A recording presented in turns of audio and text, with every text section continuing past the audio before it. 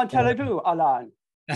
Très bien, merci beaucoup. That's about all I know. So, well, welcome, Alain Dehaze, to the Happy Work podcast. And it's all about empowering workers, bringing positivity in the workplace, making things happier for workers. And what better guest, global renowned CEO, Mr. Dehaze, right from Switzerland. So welcome to the show, sir. How are you today? Very good. Thank you very much. I'm going extremely well. It's Friday, so it's a happy Friday. And by the way, it's my last working Friday in the year, so I'm very good. That's it? You're the rest going on vacation? Yeah, no, starting from Monday, I will be off for 2 weeks because that's also part of the recipe to be well. In Switzerland, you're obliged at least once a year to take two consecutive weeks of holiday, so that to make sure that you recharge the batteries. And so I do that at least once, even twice a year, because in such a job you need to recharge the batteries and have what we call a deep recovery. And so for me, a deep recovery is the 2 weeks I take for Christmas, and I try also to take 2 weeks in the summer, so that the batteries are fully recharged. And a question, I love the idea of that. What would you do, or there's certain parameters that, what do you do if people, they try to work or say, oh, I'm going to take those 2 weeks and catch up on everything? Do you do something like shut down people's emails, or how do you ensure that they really get the rest that you're trying to ensure?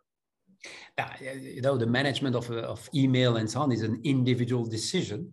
So you cannot, I would say we don't shut down emails and so on, but we really encourage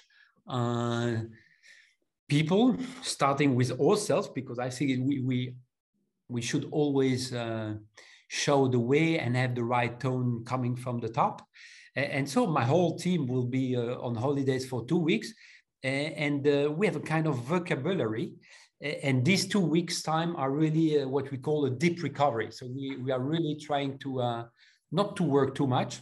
We will work a little bit because January is coming. There are many things that will start early January that we have to prepare and so on. And we have some teams working also during this period of Christmas, New Year, and so on. So we need to be there to support them and sometimes take some decision and so on. But on the other way, we try to collectively have a deep recovery. And it's even better when you do it as a team, because then you make sure that you don't disturb or the one doesn't disturb the others and so on. So it's much easier when you do that in a collective way. That makes Wonderful. A lot of sense. I'm sorry. So welcome. And I just wanted to actually ask my first question to be around how are you doing post-pandemic, your company, and what are some of the practices that basically emerged from the pandemic? And, I'm sure everyone was working remotely and so forth. Are there any practices that you've carried forward into now that we're kind of getting back to normal, that you as a company decided to hold on to from the time that we were all kind of at home, working from home? So first, we are in an industry and in a company in which we are used to work in a remote way. So it's not new. Since I think more than 60 years, we are working in more than 60 countries. We have 34,000 people spread over 5,100 locations. So we have been used to work with this so-called distributed workforce, and make sure that our colleagues everywhere they are really fully engaged, have a good level of well-being, motivated and committed to our purpose to make the future work for everyone. And so the pandemic, as such, has put some new constraints, but we were used to work in such a way. At the top of the peak, we had 30,000 out of our 34,000 people working from home, and we didn't have any single disruption. And on top of this, we had 40,000 associates working for customers from home. So in total, 70,000 people were working from home. We were recruiting, we were placing candidates, we were invoicing, we were collecting cash and so on. So we have been able to work in a quite very effective way. What did we change in our rituals? And I'm sure we'll come back to that. For sure, we have increased the level of communication with daily huddle, with weekly call communication and so on, to make sure that people were engaged, that we were not leaving anybody alone, because that's very important, that everybody was listening to everybody, also to make sure that everybody was feeling well.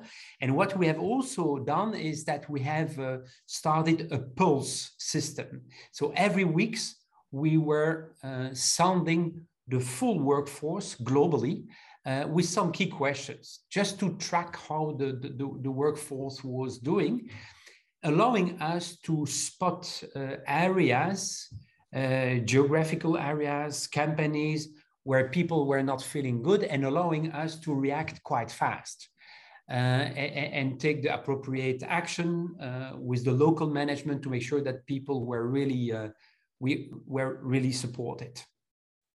So on that, I love the fact that you came up with best practices when you moved into Zoom. When COVID started and we were teaching on campus at Harvard, mostly professional development, so everyone's flying around from somewhere. When we went to Zoom, we saw some advantages that we hadn't really thought about. One was no one was jet lagged, no one was late because they had a flight issue, and people were more engaged because they weren't tired in the class. And I'm curious, when you went fully on the remote, were there some unexpected positives that you found about the workplace that came about that you'd like to keep? Some good surprises? No, we made two big surveys internally, but also externally. The last one, about 2 months ago, we interviewed more than 14,000 people in 25 countries. And what came out of the one we did just in the middle of the pandemic and the one we did 2 months ago is that hybrid is here to stay. So the benefit of remote work have been recognized, and avoiding commuting time, especially avoiding sometimes jet lag for taking the plane for a short meeting somewhere in another continent and so on. This is finished. And this has a lot of benefits.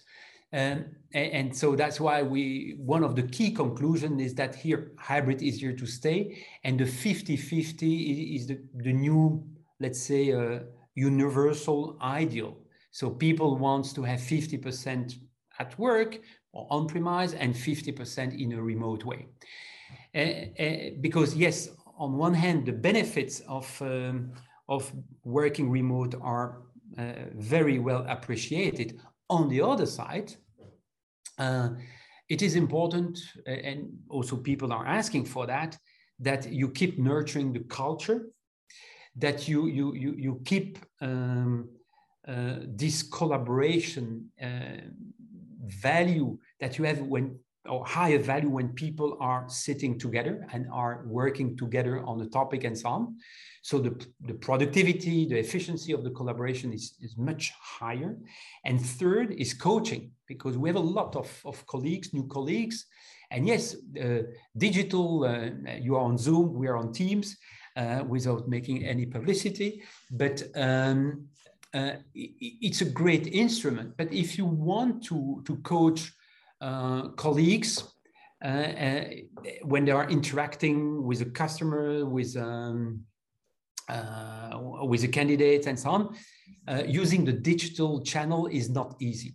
And so that's why we said internally, we are really heading towards this hybrid work and 50-50. I've said I want the people to be in as a team at least 2 days per week at the office, and on average, on an annual average, 50%, because of these 3 C: culture, collaboration, culture. That's the 3 drivers behind why we should come to the office. It's not about what to do and so on. It's why should we come to the office? And that's the 3 reasons we have identified from the surveys we have done.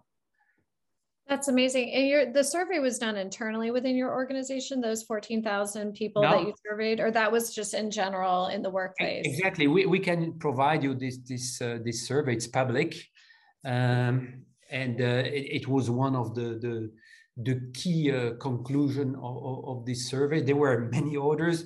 Redefinition of the productivity, because as people are not coming anymore to the office, productivity is not anymore defined by the number of hours you spend at the office, but you have to reinvent the measurement of the productivity, having the people out of the office.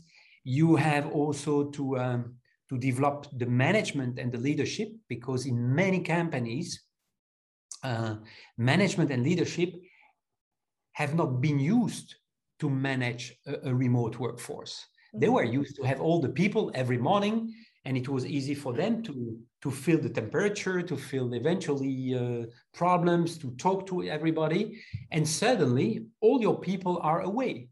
And how do you make sure that you keep steering the team, that everybody's engaged, that everybody knows exactly what has to be done? And it's a totally different way of managing. And many people were not used to that, leveraging digital tools. So it means that companies need to retrain or upskill their people in this new way of managing workforce. So on that upskilling, let's say that I'm a manager, I'm a big people person. I want to be in the office and see how your weekend was, and just talk. I like to talk. And now all of a sudden we're on Zoom.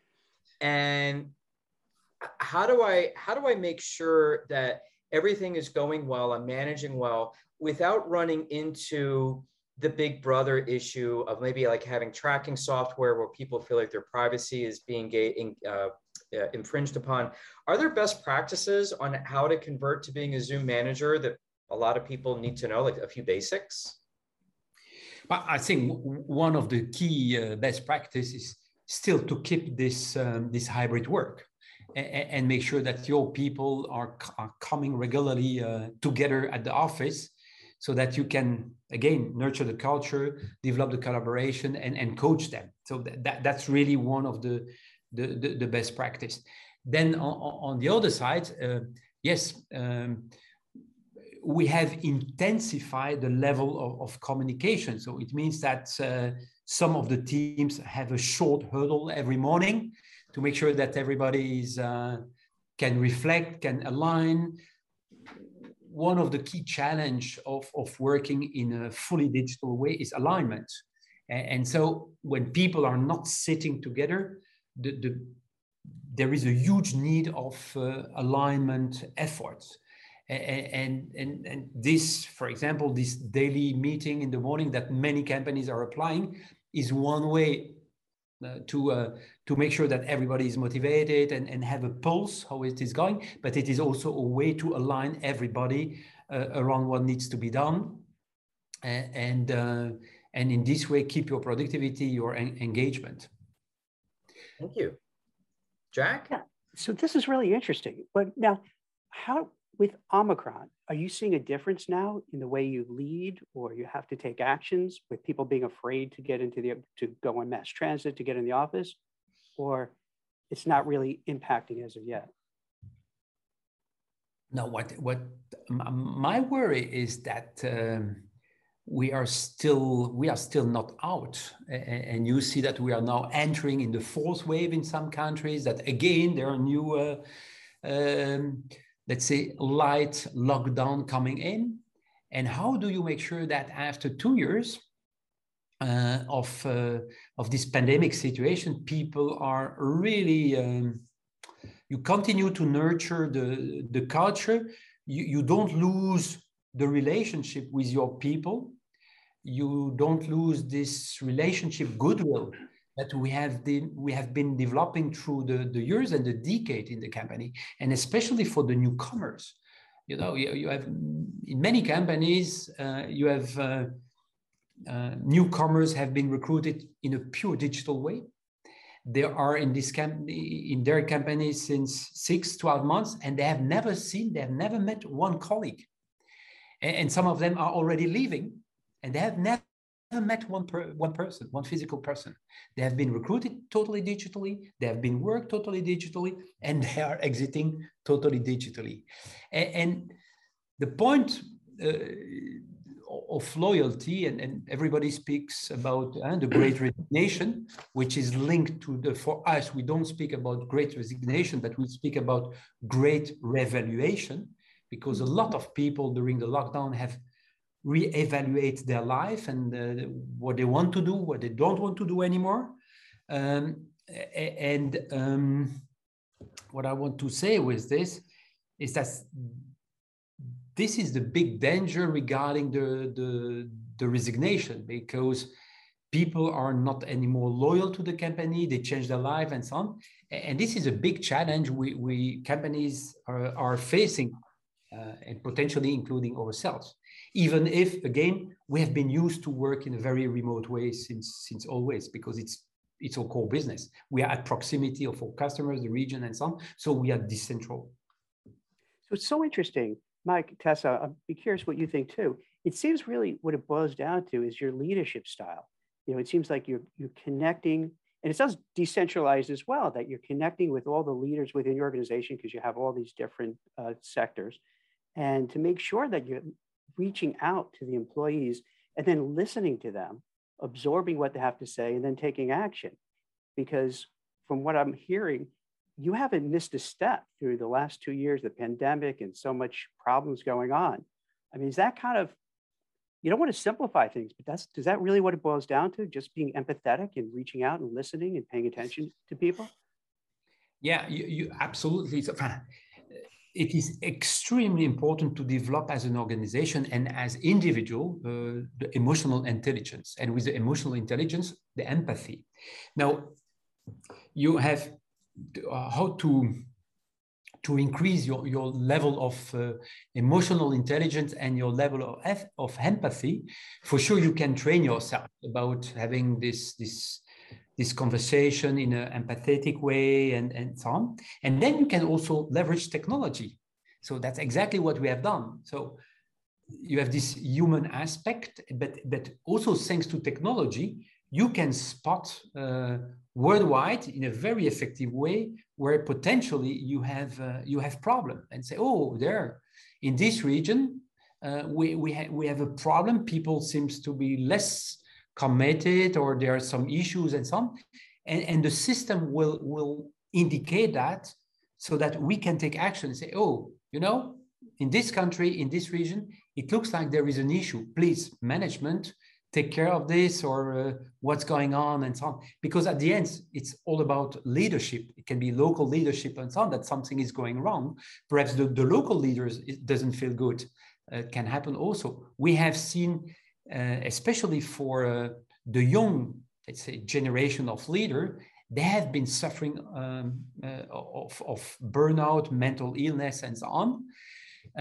We have seen in our survey, I'm trying to, if my memory serves me well, yeah, 30% of people during the pandemic had, let's say, well-being issues and mental illness issues. And this figure of 30% is coming from different studies, including ours. And also, at the same time, only one manager out of 10 has reacted in an appropriate way. So it means that 9 out of 10 has not been aware of what was going on, has not reacted in an appropriate way. And so that's why it is so important to, let's say, to develop this emotional intelligence capacity, this empathy, because in the world we have entered, that kind of skills is extremely important if you want to keep your workforce, your people engaged and committed. So one kind of follow-up I have to that is when we look at the next generation of workers, right? So we have a generational shift happening with Gen Z graduating from college in the next year or so. and millennials and Gen X, kind of moving into the upper ranks of management and leadership. What are some of the trends that you're seeing? Because I do a lot of research around kind of looking at the correlation between brands and kind of the brands of companies, and then also their ability to engage and attract talent.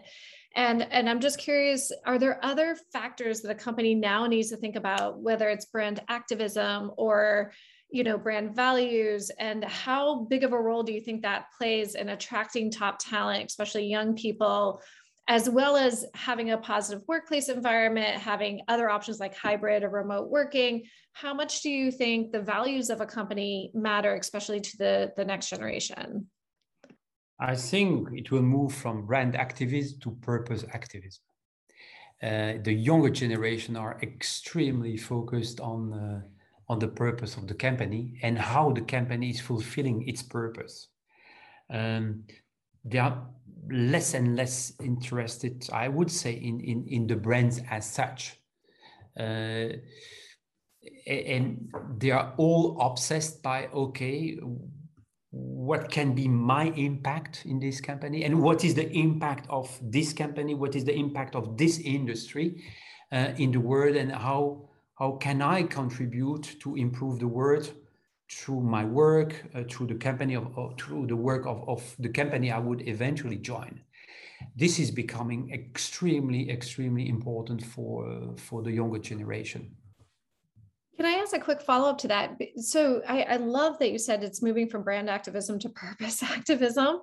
Do you suggest that companies actually help map kind of the purpose of different roles to what is the overall purpose, and then of the company, and how does that kind of fit into society? I mean, are you suggesting that there's some level of mapping that really happens so that every employee really understands what their purpose is and how they're contributing to the bigger picture and so forth? Because I don't think that's really been done much by a lot of companies in the past. I think if a company wants to stay attractive in the labor market, and especially towards the younger talent, the younger generation, it has to define its purpose. And its purpose, you should not fake, and you should be authentic, but you should reflect on, okay, what are we doing as a company to improve the state of the world? And express that in a clear way. For example, I take example, we say, okay, our purpose is to make the future work for everyone. So whatever we do, we want to make the future work for everyone. And yes, we are the global leader in temporary staffing. Yes, we are a global leader now in the engineering, research and development outsourcing market. Yes, we are a global leader in permanent recruitment.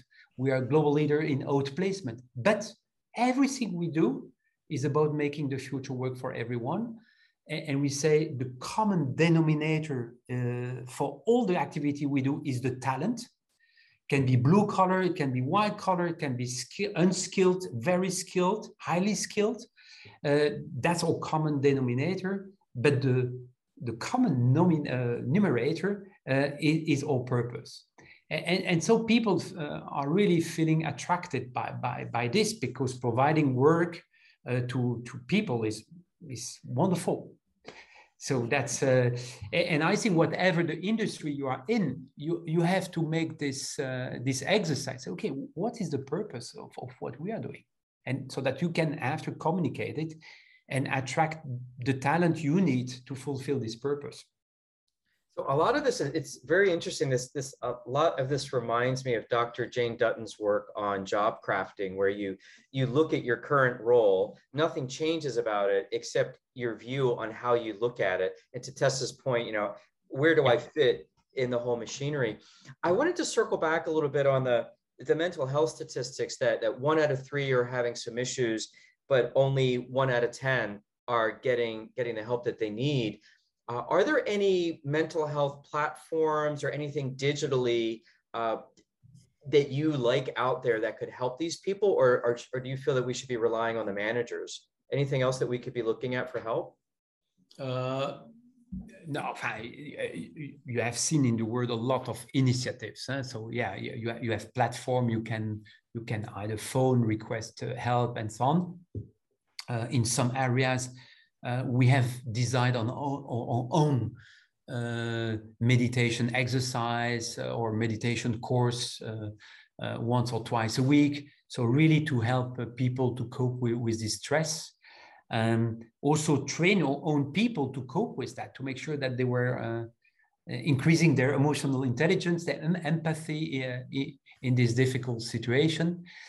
Be conscious of the role they have and the change of their role in this situation.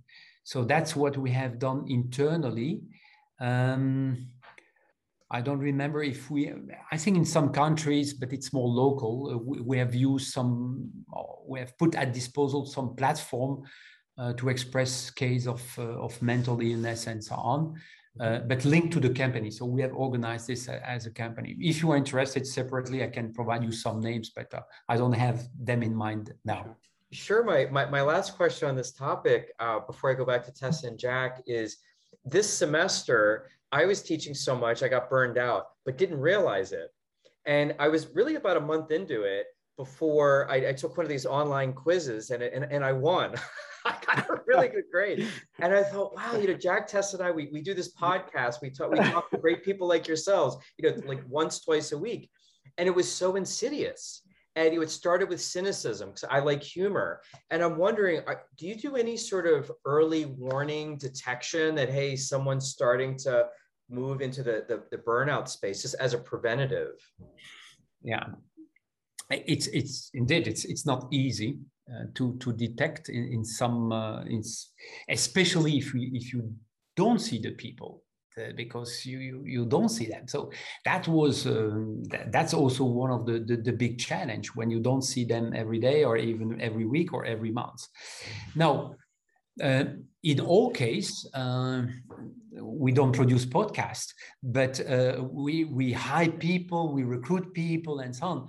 And when we see that there is something wrong with the performance of the people, with the productivity of the people, that's when you start to ask yourself, okay, what's going wrong? Especially if this person was used to be very successful, very productive, positive, and so on.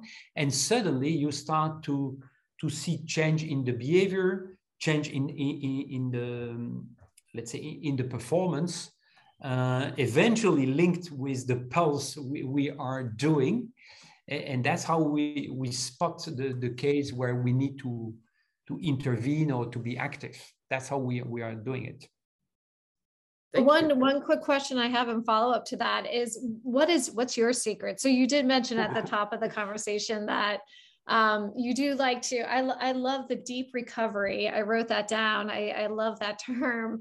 And, to take time off and just get away completely. But we spoke with Dr. Robert Langer, the co-founder of Moderna, and he runs, I think, what does he run? Like 7 to 10 miles a day. Yeah. He has some really still goes into the laboratory. Keep up with his secrets to wellness and well-being. But what are some of the things you do to just be able to maintain your resilience and not prevent burnout?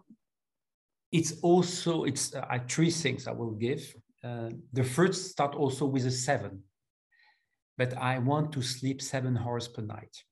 So, and it is public. It is public in the company that I do want to sleep 7 hours. And there is a story behind this. I was traveling in the US some years ago, and I was in a plane, and my neighbor, it was a couple, and the spouse was really a famous person in the Alzheimer disease. So she did a lot of survey about Alzheimer and so on. And so I took the opportunity to ask her, I don't understand, because Alzheimer for me is a kind of new disease. 25 years ago, 30 years ago, nobody was speaking about Alzheimer and so on. And say, what did happen? And she said, one of the key issue with Alzheimer, or one of the key driver for Alzheimer, is the lack of sleep. And you see young generation the younger generation are sleeping much less than in the past. And your brain needs, on average, at least 7 hours to regenerate, the cells regeneration.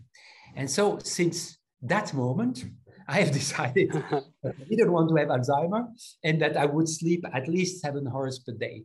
And I've made it public.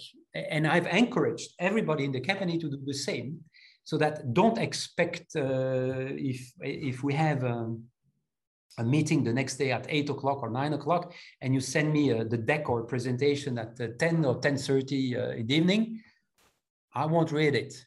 And so it means that everybody needs to adapt and anticipate, so that you can have a very, you can sleep your 7 hours per night. That's point one. The second, we try, not always easy, but we avoid emails during the weekend.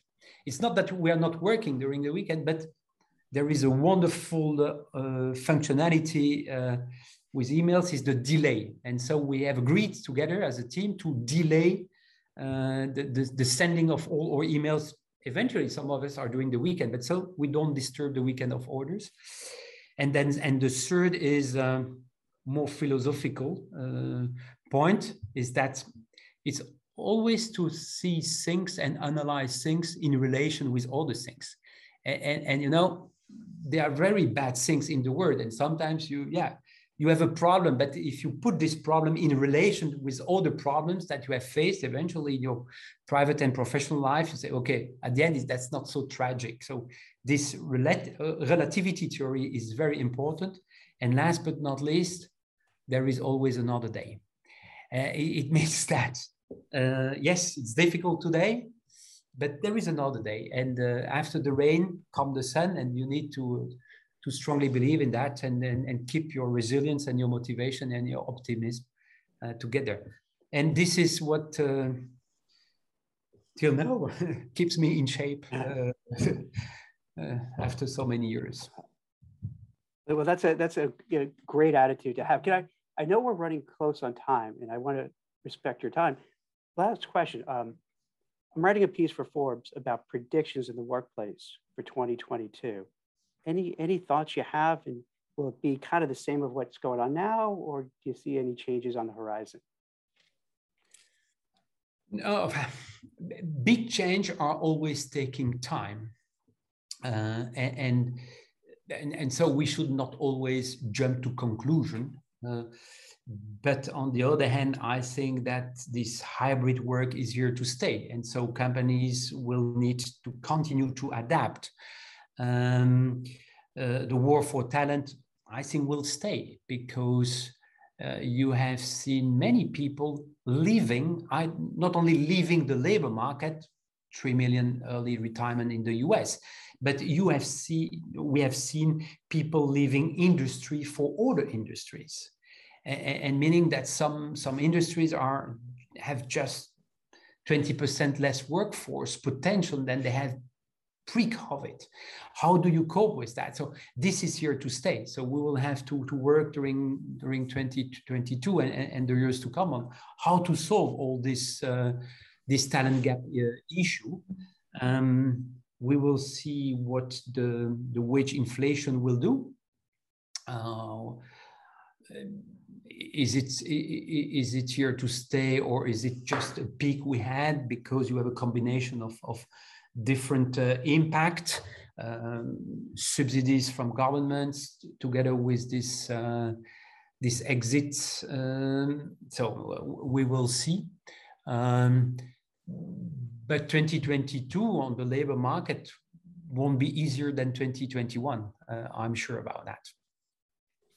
Just from your business perspective, is that both good and bad that we have this churn going on of people quitting, changing careers, changing sectors? Does that make it easier or harder for you guys? No, I would say we see that our professional recruitment activities are going extremely well because of this great reevaluation. People are changing job, and they are changing job because also they are somehow changing life. if we take the US, 50% of the jobs we are searching for our customers, or permanent jobs we are searching for our customers, can be performed in a remote way, 50%. And I think this was probably around 5% pre-COVID. So you see that there is a big change, and this implies a lot of movement in the labor force. We think that this move will continue because with the acceleration of technology and so on, you have a lot of new skills needed, and so a lot of movement is here to stay. Do you have any advice for the people who are looking to move? So let's say, you know, a disgruntled worker, I've reassessed my life, I want to do some changes. I don't see people really making sure that they're going to a better place. They know they're leaving a place they don't like, but are there any things that you'd say to job applicants that are looking to move to make sure that they are making a good move, certain things that they may want to check off on that list that they should make sure they're moving into a good spot? Ideally, they should assess themselves according to the skills in demand in the labor force. So depending on their profile, really looking at the skills they have today and the skills for the same type of role which are in demand, and eventually before moving to the next job, upskilling yourselves or reskilling yourselves, because it will give you many opportunities, and it will make sure, and you should make sure, that you remain attractive, you remain employable in the labor market.